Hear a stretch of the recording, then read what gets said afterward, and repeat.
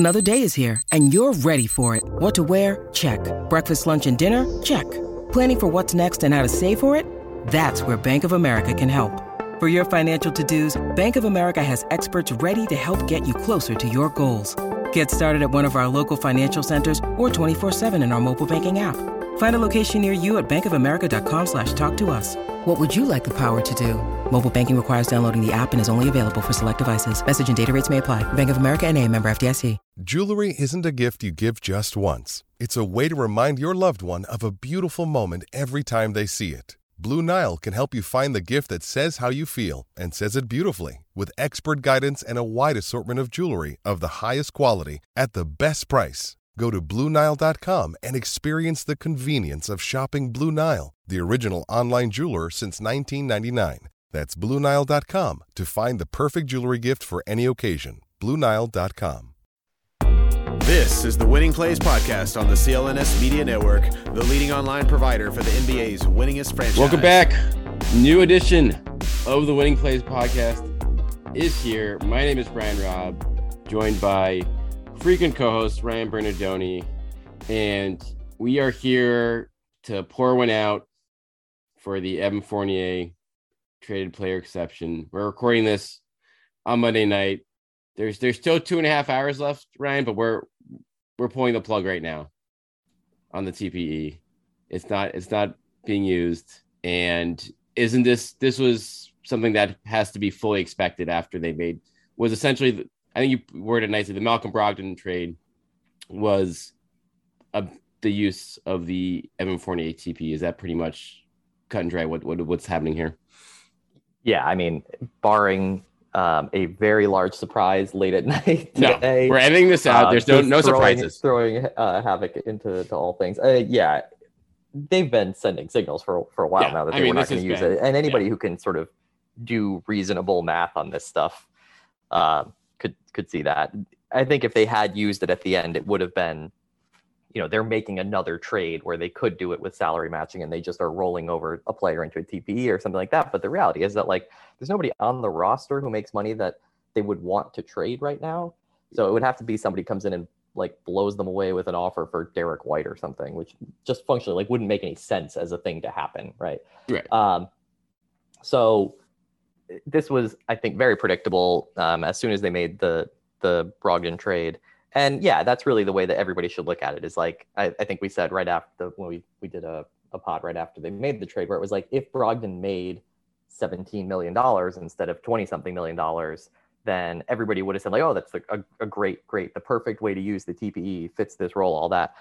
And then at that point, you would have been saying okay, let's look at the budget. They're probably going to have to move Daniel Tice here. And the fact that it just all happened as one trade that didn't use the TPE, it's that's what you wanted them to do, though. And so I think it worked out very well on that front. And at that point, you just look at it and it's if they added another $10 or $15 million player there, it was going to cost so much money that I'm very much in the camp of they're billionaires. I don't care. Spend the money. You have a title shot here. But you're not spending that money on an 11th man. You're just not. Yeah, they've reached the point of they are spending a reasonable amount of money for a team in this position. And we can't hold it against them that they're I don't really want to spend $60 million on a guy who I can, who's isn't good enough to be worth more than a TPE and a draft pick, basically, right? That player is not gonna make a huge difference probably. Now, again, we saw it's sometimes you need one more body in the finals, and we could be sitting there at the very end being missed opportunity. But I think everybody should reasonably understand that they were not going to use this to add significant salary here. And I think it's funny. It's all day long. Fournier TPE has been trending on Twitter. It's been everybody's been, they're going to use it. Last everybody put out your last opportunity. Who could they possibly get with it? But I mean, like I said, it was pretty well done from the moment the Brogdon trade and the Gallinari signing went down. That it's they just probably weren't going to be using this for this normal purpose of a TPE. Yeah, and I mean, I think you hit it well in terms of the fact that the Brogdon deal, being able to, if they use this Fournier TP and say Brogdon didn't exist, they're gonna have to do 2 or 3 moves to make the money all work. If they took back a salary, they're gonna have to dump salary with Tice probably, and maybe another piece, and that was probably going to cost them some type of sweetener. And now for them to get a better player in Brogdon than most of their options they would have had available, than the Alkbergs of the world and whatnot, that would have fit into the TBA, to be able to do that all together, kind of consolidate it in one step, while also opening up plenty of roster spots, which they could have done anyway. All those guys are on non-guaranteed deals, the Nick Staukases of the world. But it was a home run just from that perspective in terms of the roster building standpoint. And money-wise, they're up to 5th in salary in the NBA right now. I think among payrolls for next season, $45 million. I believe in luxury tax penalties that they're supposed to pay as of recent Hoops calculations. I don't know if they match up with your numbers, Ryan. But that's a lot. And for every dollar you spend now, that's actually like over $3 in what they're gonna have to pay. So needless to say, they're not gonna add. They'll probably add more guys, but it's probably gonna be for a veteran's minimum salary, or it's gonna be trades where there's salary going out the door to match what's coming in. Yeah, I have them at that same 45 now.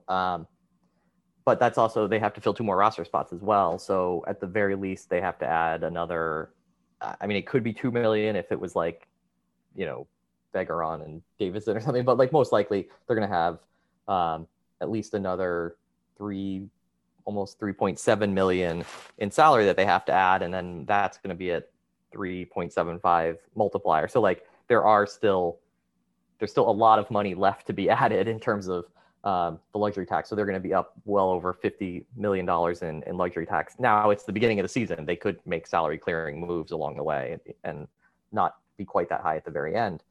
But their initial commitment is significant in terms of that. And, I think everybody understands that we've been talking about, like you do get into these multipliers where it's, again, like you said, for your 11th guy, do you really want to spend into like a 4.25 times multiplier? Like the numbers just continue to climb. And so if there was the perfect player out there, do they have another 5 million in the budget instead of the 3.5 that they're going to have to spend?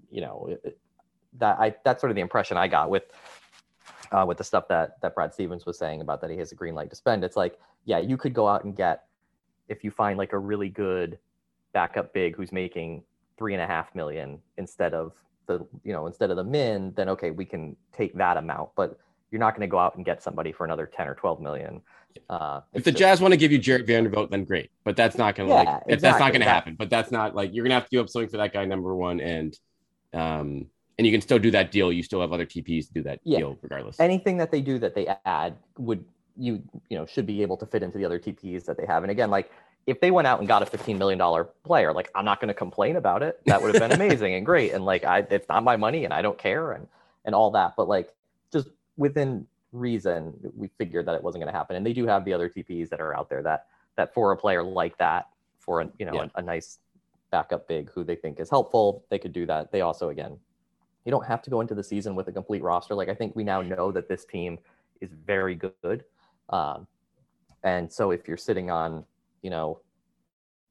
not the ideal backup big man who you want, you may be able to get that player at the trade deadline if it does turn out that you actually need that guy, and spend half of the season being like, can we get by with Grant Williams and Gallinari and Cornette and Kabengele, and like, can you basically like cobble together a backup big man rotation and do Horford and Rob Williams stay healthy? All those kind of questions. Like you don't have to go into the season with your playoff roster. You can make moves along the way, and they do have time to do that as well.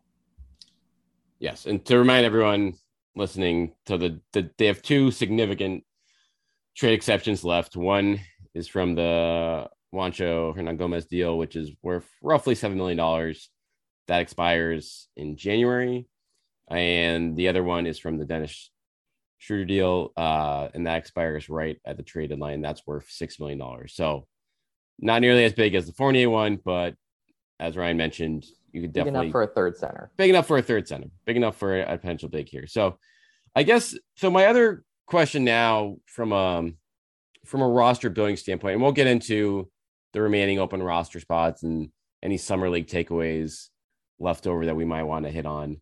But from the one thing I wonder now that could conceivably pop up or I would at least consider after this Brogdon deal went through, and now Gallinari getting added, is you added two, legitimate shooters there to your bench, and now your reserve backcourt is very crowded. And so I do wonder if they will explore seeing what's out there for Peyton Pritchard. And maybe that's not a situation again where it's going to happen this offseason. Maybe you come into camp, you see what it all looks like together. Maybe like playing those 3-guard lamps together looks great.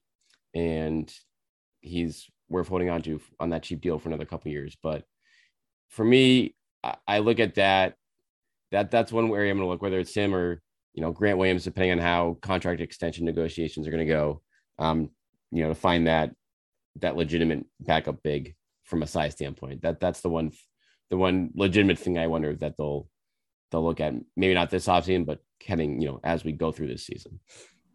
This is where my Daniel Gafford idea comes in. Oh, because he's a very odd position that he signed an extension so early that he's already eligible to be traded, even though he still is on the last year of his pre-extension contract. So he only makes $1.9 million this coming season, but then it goes up like over $10 million after that. And they signed it before they traded for Porzingis, and the two never play together. Like they played in games together last year, and they just didn't put them on the floor together ever. And so I wonder if they like regret that extension. And if you got into a situation where like they couldn't come to terms with Grant, would they look for a different option like that? And that's where it's like, would you trade Peyton Pritchard for that type of player where it's like, he's not like a great player, but he would fill a role here, and he's got some questions about his contract, and like you may end up having to like move him a year on. But yeah, I mean, the concern is that Pritchard just sort of now withers away on the vine here, and that you aren't able to build on. Anytime you have a player at that point in their career who's able to play deep into the playoffs, that's a positive. Even if they at the very, very, very end, looked a little bit deer in the headlights and with the rest of the bench and weren't able to get anything going. Just the fact that he was on the floor as long as he was, and you would like to be able to build on that this season. And like it's going to be difficult to do that. And it's going to be difficult to find consistent playing time and all that. And again, I think this isn't like some brilliant analysis that I'm giving here, but no, this is just, it is a deep position. And it's like, can you find a guy like that, like Gafford, who's like shows some amount of something at trading for centers is always, you don't really want to give up too much for centers, because there is a certain amount of like, how much better is he than Kabengele? Like better, but do you want to be on the hook for whatever it is, $30 million down, in extension? Yeah, why did they give him that contract? I'm looking at these numbers. He was really good for a brief period of time before they basically put him back out of the rotation, where like they were playing really well with him. Right. The first half of the season, they were they're like the 5th or the 6th seed, and then they obviously fell apart. But like they gave him when did he actually sign the extension? I think he signed it after last year. Look at this. He October 2021. Yeah, he signed his extension. Yeah, so the previous season. Like, right. He had a very good, primarily offensive season. He's not a great defensive center, but like, yeah. I mean, I think one of his breakout games was actually against the Celtics, if I remember, for some reason. Yeah, he was shooting like 70% from the field, essentially. So. Yeah, a lot of dunks and finishing and all that, which is sort of why I say like, how much better is he really than Kabengele? Like, it's hard to say. But like that, and I'm not saying like he has to be the player who they would trade for. No, but that's finding that type of opportunity. Center. Well, yeah, and finding particularly that kind of opportunity where like if it's a question of like, do the Wizards regret giving him that extension now that they have Porzingis? And if they're just trying to get out of it, you're like, okay, well, it's actually more than I thought. It's even more money than I thought it was. It's like $40 million for 3 years after this season. But this season he has a low salary, which is why it's just a weird situation, right? Can you find an odd situation like that for a player who you might want, and that, moving Pritchard to a place where they could use somebody with his skills and his development track would, maybe be appealing. Because you do worry that you're just, Pritchard will now sit for another year or two, and whatever momentum he had and whatever career he was building, which I don't think anybody thinks that he's going to be, a starting point guard for a long period of time or anything like that. But looking like a good, useful player, and that it's a team that can't worry about those sorts of things at this point. Like, you're going for a title, you can't, that can't be your primary concern. So, yeah, I mean, I think it's probably the one question left really with the roster right now is that switch of like, do you want to do anything with Pritchard? And in the process of doing that, would you be able to resolve somewhat of a question about about your big man rotation. Yeah. So that's, and again, that my bet is that happens. Like they look at what this team looks like together in the first couple months of the season, and then you're in a better position to make that call. If Pritchard's really meshing well with, as a spacer and continues to get a little bit better on defense where he can, be respectable against second units on that front, which he showed at times in the postseason, that makes his salary for the next couple of years all that more appealing. And then maybe you look at, Derek White or something like that in a similar type of deal. Or if there's an injury, right? I mean, sure, exactly. An injury could take care of this. You end up playing, and he could end up playing, a much bigger role. It's just, I agree. I mean, it makes perfect sense that if there's nothing out there that really blows you away, like just go into the season with what you've got, and then, the trade deadline, you figure it out. If you have to adjust, you adjust.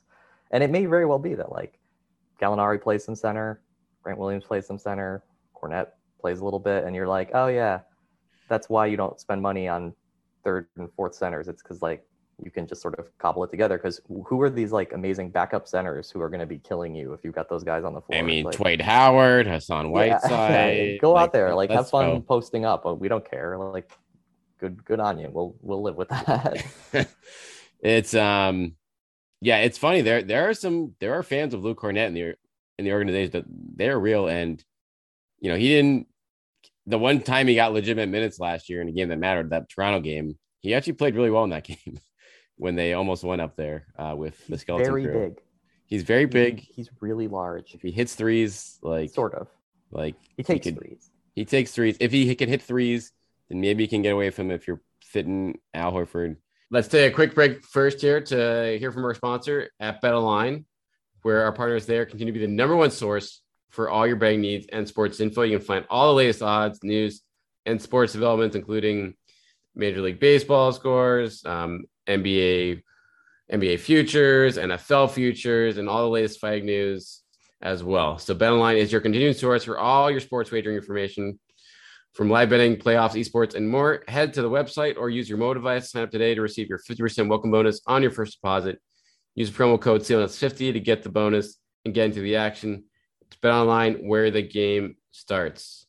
But in the meantime, Luke Kornet has a little competition. We'll talk about Summer League a little bit here with Kabengele, that you already mentioned, who has, I don't know if he sneakily got the two-way deal. It's rare. It's a unique situation where this is a guy who was a first-round pick back in 2019, I believe. And so he is after Grant. Right, couple years. So he's 24 years old. It was like Brandon Clark, Grant Williams, Baisley, and then a couple of picks, and then Kabengele. Like they were all sort of in the same group together. But right. So he was out of Florida State, went to the Clippers, toed away on the bench for a couple of years. I think got traded in a salary dump or something like that at a trade deadline. Bounced around and was totally out of the league last year, which I didn't even realize that he played the entire season with in Houston's G League affiliate, and they won a title there. And now the Celtics apparently made a strong run at him to go for them in Summer League. And now they offer him the two-way in his final year of eligibility for a two-way. And it's given the new two-way eligibility rules here, Ryan. Like I see it making sense from both sides. From the standpoint the Celtics can sell, like, hey, if you win this job, like we'll play you in random games here. And he at least gets the locked in money. And of what it was like close to 500K now, and kind of a win-win from both sides from that standpoint. It's over 500K actually. Yeah. And it doesn't count against the cap either. Yeah, I mean, I don't love the idea of like using one of those spots on a 25-year-old center. Basically, I would always be like wings or a point guard to run your G League team, and it does. I think there's a couple of things that change that calculus to a certain extent. One is that, again, this is a title team, so maybe they're just trying to do everything they can to protect themselves against every possible thing that's out there. And so you just, you're not worried. You just don't need another guard. You don't need another guard. You don't need another guard, but I mean, you always need wings. Yeah, fair. And the other part of it is that, like, COVID is still raging across the country. You may have, again, like waves during the season where you're losing half your team, and it's like, oh, okay, having a 25-year-old with a little bit of experience on a two-way is better than having a 20-year-old who can't really play. So I think those are the two things that are like, all right, that's fine. He looks to be much more of a sort of Rob Williams type player than an Al Horford type, right? I think that's safe to say. He's kind of a live wire athletic. He's a very sort of straight line player. From what we saw in the summer league, it's like pick, roll, roll hard, catch it, and finish, which is fine. That's not a knock. Certainly didn't show, at least in a small amount that we saw him, any sort of like the passing chops of Rob. But he is athletic. You could imagine him playing the same sort of role that Rob plays, rotating off the ball to protect the rim on defense, and then again like rolling and trying to dunk, which he did really well against summer league opposition. There's just no real history of him doing that in the NBA. But like you said, he got a little bit buried with the Clippers. Like he never has had a real opportunity. So maybe there's more to it. Like I said, I mean, Daniel Gafford had like a breakout sort of out of nowhere, a similar player as well. If you get in the right position and you're super athletic and you have good enough hands to catch it and dunk a lot, like you're going to have a really high true shooting percentage and stuff like that, right? And the Celtics do have another player who plays that way, and so they may be able to make good use of what his skills are. It's just not, like I said, I mean, this is a 25-year-old on a two-way. I don't know what you don't see it much. Yeah, I mean, it's a little reason. bit odd, but like I said, maybe this is the situation where it makes more sense than others. I'm not really sure. Yeah, I get it from a standpoint. I mean, I agree if you're a general, but like another wing in this spot would have been fine. But if they, if you want to save money against the cap right now, and you like this guy to be just insurance there, like I don't mind just doing this to get someone you lock in that you trust and you think could compete, as opposed to having to hand out some more, small guarantees in training camp for guys that you don't like, or having to bring in 2 extra bigs and fill an extra roster spot, not giving that flexibility, having to carry 15 because you don't, trust any of the backup bigs that you're going to need if an injury comes down. So he played, to his credit, it's just summer league, and he's 25, so he should be looking a lot better than a lot of these guys on the court. But, he held he had a rough first game, but then he came on pretty strong after that. And yeah, I mean, I guess he's about to turn 25. I've been saying he is 25. He will be 25 at the start of the season. And I guess the funny thing, I say, I would basically always get a wing. But you look at who was on the summer league team, like Matt Ryan is already 25. Justin Jackson's 27. Like that's the question. Who is that wing? Do you want to start the clock on Begaron? If he can go back and play in Europe for another year, then that sort of benefits the team, at least the franchise, in terms of like longer term stuff. If he ever turns out to be anything, it would be better for him to take another year over there before you start the clock on him and things like that. So I get it. It's just, there aren't a lot of 22-year-old wings with any sort of promise knocking around, because basically every team wants them. And so that can be the other part of it. It's like, how low down the pecking order of those guys do you go before it's like, 25-year-old center who played really well for us and has a first round pedigree and like is at a position where we have some need. Like I get it. None of it really matters. Like it's two-way guys. I say none of it matters. And there are guys who come out of two ways and break out and become important players in the NBA. And great if he does.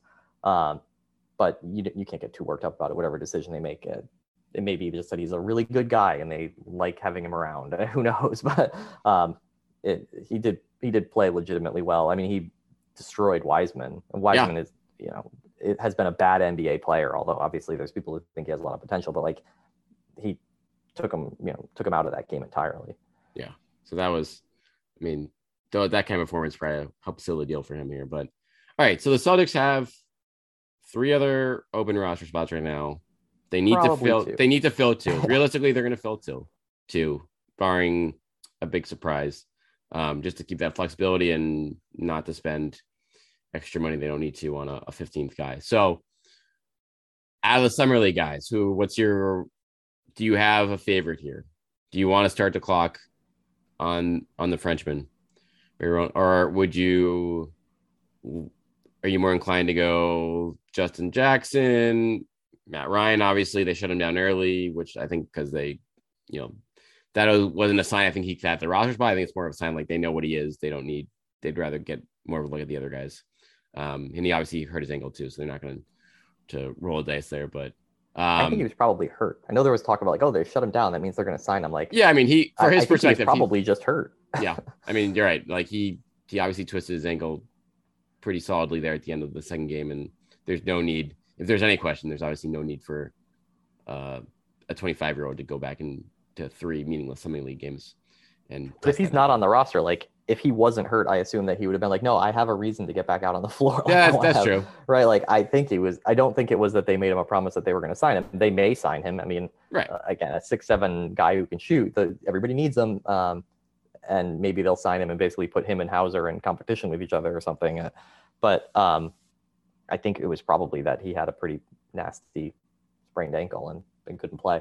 I don't know. I mean, the summer league guys, it was for what it was. Like it was a fun summer league. It's more entertaining than I thought it was going to be. But yeah, because you come in thinking like they could possibly lose all these games and it wouldn't surprise anybody because it was supposed to be the Hauser show and then he has a terrible game shooting anyway and then he gets hurt and it's like, all right, well, this may get ugly. But they came together. They had a couple of veteran guys who helped. Kevin Gailey certainly helped from that perspective, and then Justin Jackson, at least in the Warriors game, had a really good game. But another guy who's like, he's 27, I think, but he is a wing. He has NBA experience. Like you could find worse 14th man. Wasn't super impressive, but he's kind of a guy like if he's making shots, then it's good, and if he's not, but like he's never going to play anyway. So is he a guy that you want to have there at the end of your bench to just sort of be there for emergencies, like they had him last year on 10 days? Like, again, if there's a COVID outbreak across the team, and you're sort of kind of, looking for guys who are like good in practice and aren't going to rock the boat and things like that. And like, from that perspective, I think he would be fine. The question about Begarin is there's a lot of things. I mean, we can talk about him. Yeah, I think it's sort of a conversation. Player, an interesting prospect. I mean, what did you think from what you saw? I was intrigued, but I still think he would benefit far more from being away for another year.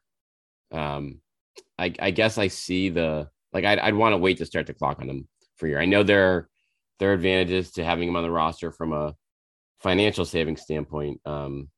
But beyond that, I just think that the turnovers it's still way too sloppy from that standpoint. And the jump shot is still a complete like trick or treat situation. So he's still very young. I think, you get him extra reps over there and then he comes back maybe next season ready to, he's obviously still going to spend more time in the G League. I think whenever he comes then, in the rotation, but you at least get that extra year where he's closer to being able to contribute, whether it's for you or for a team you trade him to. So I would rather have someone, especially from a wing perspective, I'd rather have a wing that can help you in a pinch. And I'm not sure he can be that guy on this team at 19 years old. Yeah, I think it was a successful summer league in the sense that like if you threw everybody back into a redraft, he would go higher than 45th, right? Like I think he showed enough of that to be like an interesting prospect. And considering that, I think he kind of came out of left field last year when they picked him. People were like, oh, that, there were some people who are very into the draft who were like, oh, that's an interesting pick. I had him in the 50s on my board or whatever. But he kind of came out of nowhere on that. And I think now he's been more established as like, no, this is a legitimate, NBA prospect. Right. He's a lot of like almosts, right? His shot is almost dangerous, but like not really. His handle is like interesting, but he's too sloppy. He's certainly got NBA athleticism. There's no question there. But in terms of size, like he's 6'5", he's not 6'7" or 6'8", right? So the sort of player archetype of like super athletic, not a great shooter, not a great ball handler. Like you have to be a forward to make that work. And while he has the athleticism and maybe the strength as he ages and the long arms and everything, 6'5", there's certainly 6'5" forwards out there, but like, he's not quite as big as you might want him to be. And if he was all those things, then he would have been on the radar at the draft and he would have gone much, much earlier than he did. But yeah, I mean, I think it was successful in the sense that he's like bumped up his stock in the eyes of, I assume, the team and maybe around the league if ever you're looking for something to add into a trade or something like that. But yeah, I don't think he could help the team this year. I don't think you would expect him to. Now, you could make the argument that, right, the tax savings are an amount of money that's not insignificant. Again, it's not my money, so I don't care. But like the combination of the tax savings and maybe wanting to be like, yeah, we'd really like to get you up to Maine and get you into the program and get you all this and that. And like it's worth it to us to start the clock on this because, and here's the argument that I would make for him if I had to make one, because they have traded so many draft picks away or had their high picks not really pan out and then get traded. Although obviously Grant and Pritchard are there, but we all know, right? Neesmith and Langford, but then they also made all these other pick trades. Like they've sort of dried up a little bit on the back end of the talent pipeline. And so maybe they are looking at it as like, well, if we just think of him as our draft pick this year and we know that it's going to be a raw guy and then, we bring him in and start to develop him so that we don't have this gap of like 5 years where we don't have anybody who looks like a draft pick. You could do that. But does that change anything if he's having his development in Europe versus here? I don't know. Probably not. But, it was an interesting summer league for him. He's a fun player to watch because does some pretty impressive dunks and stuff like that. Yeah. But he's raw. I mean, he's not going to play on a title contending team. Did you watch the crazy ending to the Matt Ryan 3 game, like the last 3 minutes of that game? I didn't watch most of the game, but I did watch the end of it. Did you? I just still can't. I mean, Twitch and I podcast about it. I still can't get over. It was ridiculous. Them like so changing the score. 11 seconds left. Like, 11 seconds. We were wrong. Oops. We had it right. The most summer league thing you could imagine. I would have loved to be a fly on the wall after the game for like how they got the okay to do that in the first place. And then it's just so summer league. And that was just like that was still like the third or fourth most interesting thing that happened in the last 30 seconds or 3-4 minutes of that game, which is hilarious. But Begaron missed free throws when it seemed like they were high pressure free throws because they were down 2, but actually they were tied. They were tied. Like, maybe he would have made right. Yeah. Like it would have seemed much less pressure if there was a tie game instead of, because he missed that first one by like a lot. He came up really short on it. He caught iron, but it was not good out of his hand, and you were like, oh, he might miss both here. And to his credit, he made the second one, and then all of a sudden it's like, oh, actually we're in the lead. That you actually just made the free throw that put us in the lead. No, that was good. It was just so stupid, everything about it. And then to literally hit a game winner and get injured and end your summer league all on the same. The whole thing was just. I know you're not a big soccer guy, but there's the U.S. soccer thing plays in the CONCACAF Confederation where like crazy shit happens all the time, and everybody when like these weird games between like Jamaica and Canada are having like horrible officiating decisions and the games are descending into chaos. You just see like a million tweets that are like, CONCACAF is CONCACAFing, and I was sitting there going, this is the most CONCACAF summer league game I've ever seen. Like it was just ridiculous. Put that in the ESPN Classic because it's never gonna get. You're never going to see more mayhem than that in Las Vegas. Just the gold mine. Any JD Davison thoughts? Like looks like a fine pick for 53. Like a successful summer league. Like looks like he could be a top 30 guy next year if he was redrafted. So like good pick. Similar to Begaron, right? Like if they redrafted right now with what after summer league, like would he go 53? Probably. I mean, he may go in the 40s, something like that. Like I think he upped his stock. You can see the problems in his game. Yes, but there's potential. He's 19. I mean, the passing vision was good. He showed confidence with his shot again, even if it didn't always go in. You got to start somewhere. He's athletic. He's the type of player who, again, is like, it's very hard for me to ever see him breaking in with this Celtics team as long as they're contenders, because that very specific type of player of like irresponsible ball handler scorer is not a winning player. Like it might be winning ingredients for a player to develop, and like use those raw materials to turn into something that is more reliable and can create more. But it's very hard to put that type of player on the floor for a team that's trying to win right now. Both of them, Davison and Begaron, like if they were on Oklahoma City, would have games next year where they would be out on the floor and they would score, 18, 20 points, and people would be like, oh, they're breaking out, look at this. And they'd have great highlight dunks and all that. But like they just aren't going to be winning players on a team that's trying to win. So they just aren't going to play right now. Agree. So that's something where it's just going to be a waiting game with both those guys for probably at least 2 more years but if you get one of those to hit, eventually, that can be a real useful tool for the team like this. That is going to be looking the replacement of the lost draft picks. Exactly. And who knows? Maybe they'll put one of them on the roster now for the tax savings. I mean, we'll see. But all right, let's wrap this quick with roster talk. I'm curious to see what wing they're going to get. One name that just popped up that I didn't realize was out there and even got waived last year is old friend Abdel Nader, who was ravaged by injuries last year with the Suns. Got waived at the trade deadline. Still on the market.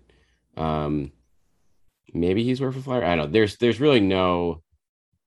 Is there any veteran names that actually intrigue you right now, either at the wing or the big man spot? Or are you more or less like you'd much rather see them get someone via trade down the line for either of those spots?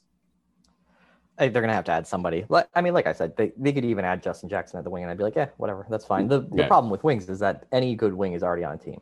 Yes. Like they're just there aren't enough of them across the league, and so there aren't any that are sitting out there waiting to be signed, or they are, but nobody knows about them, right? I don't know about them. There's somebody out there who would actually be really good, who's been playing in the G League, who can become the next Robert Covington or whatever. It's just that we don't have any idea who that is. And so that's the tough one is on the wing. The opposite of it is centers. There's lots of centers. I mean, Dwight Howard and Hassan Whiteside are still sitting out there, I think, right? And like they're both, I don't want to sign either of them for other reasons, but like they're centers. They're centers that people know. I don't think either of them have signed, right? So they're all minimum contract guys. And like, I'm more interested in if they can find a way to make a trade to add somebody at one of those positions. But they have already traded out future picks. And like, what are you really trading here? Unless, like we talked about before, it's Pritchard. It's hard to see where the value is that you can give up. I know there was some Twitter chatter about like, maybe Begaron becomes a trade piece. Like, I don't think he's shown enough to be like a meaningful trade piece. No one's gonna give anything second round picks or something. Right. It have any more value than future second round picks or something like that. So it's hard to see where it's coming from. But at some point they'll sign somebody and we'll go, oh, okay. Or maybe it'll be that they sign a couple guys and like, you know, they give them contracts that have $50,000 guarantees, and you're thinking like, oh, maybe they're just going to the G League and one of them has a really good preseason or whatever. The team just likes them and they get him that way. But Cody Zeller's still a free agent. Is he really? He is. Huh. He was waived. Coming for the minimum, he was signed for the veterans minimum last year. I guess he would have to. With Portland. He was injured last year. And he was injured. He got hurt and he got waived at the trade deadline. Yeah. Everyone just forgot about him. That's why. I forget which Zeller is which. Like, yeah, right. And Brad Stevens has a thing for Zellers. Yeah. He has a thing for. He's had a. At least Danny Ainge did. No, but he was always a big fan of Tyler Zeller. That's honestly Joe Johnson's still out there. Brad Wanamaker of the Elbow. Shane Larkin. We're just doing the thing where we say names. Jonas Jerebko coming out of retirement. Okay, let's wrap up. Speed round, 2 minutes. Kevin Durant situation. Is he and Kyrie Irving starting training camp? Are they Brooklyn Nets? What's your prediction? Like it. I don't know. I mean, doesn't seem to be anybody out there who can get him. And right when this whole story first started to come out, like I had said in a couple of places, that was like, if there's one player that you would just be like, no, we're just not going to trade you, it would be Kevin Durant. Right? On a 4-year deal. No. I mean, if somebody comes along and wants to like give us their entire team, then sure. But no, you're going to sit. All right. Well, we'll see how that goes. Or see how long you really want to hold out when you're 34 years old. Like, you're retiring. Like, at some point you're gonna have to play. And like, he can come out and sandbag it and all that, just like other players have, like Harden has and people like that. But so you wait until the right offer comes along. Kyrie, all right. If you're keeping Durant in the hopes that you can like reconcile with him, then I guess you have right. You have to keep Kyrie. Maybe you give him the extension that he's always wanted now, and then commit to the whole, get the whole band back together.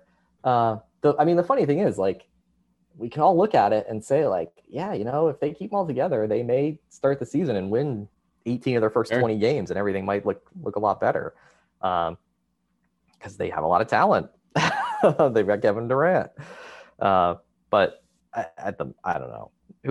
It seems like he'll be there, but maybe 5 minutes from now there will be some new report that the Orlando Magic have traded for him. I don't know. It's just again, with the Ayton kind of out of the picture now as like a tool to make a 4 or 5 team trade or one of your masterpieces work that you put on Twitter a few weeks ago. 7. I got all the way to 7 teams. So it's like, I just see now it's like, okay, so Phoenix, they're not going to get there.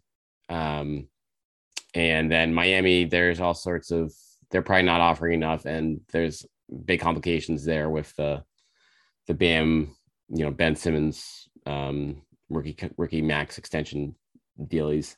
And so beyond that, and then everyone's, unless some team steps up to the plate and like blows out of the water what the Jazz got for freaking Rudy Gobert, then yeah, of course Sean Marks is going to just be like, yep, like I literally don't like, what good do I get for not waiting it out right now and settling just to what's that going to do anyone except probably lose my job even sooner.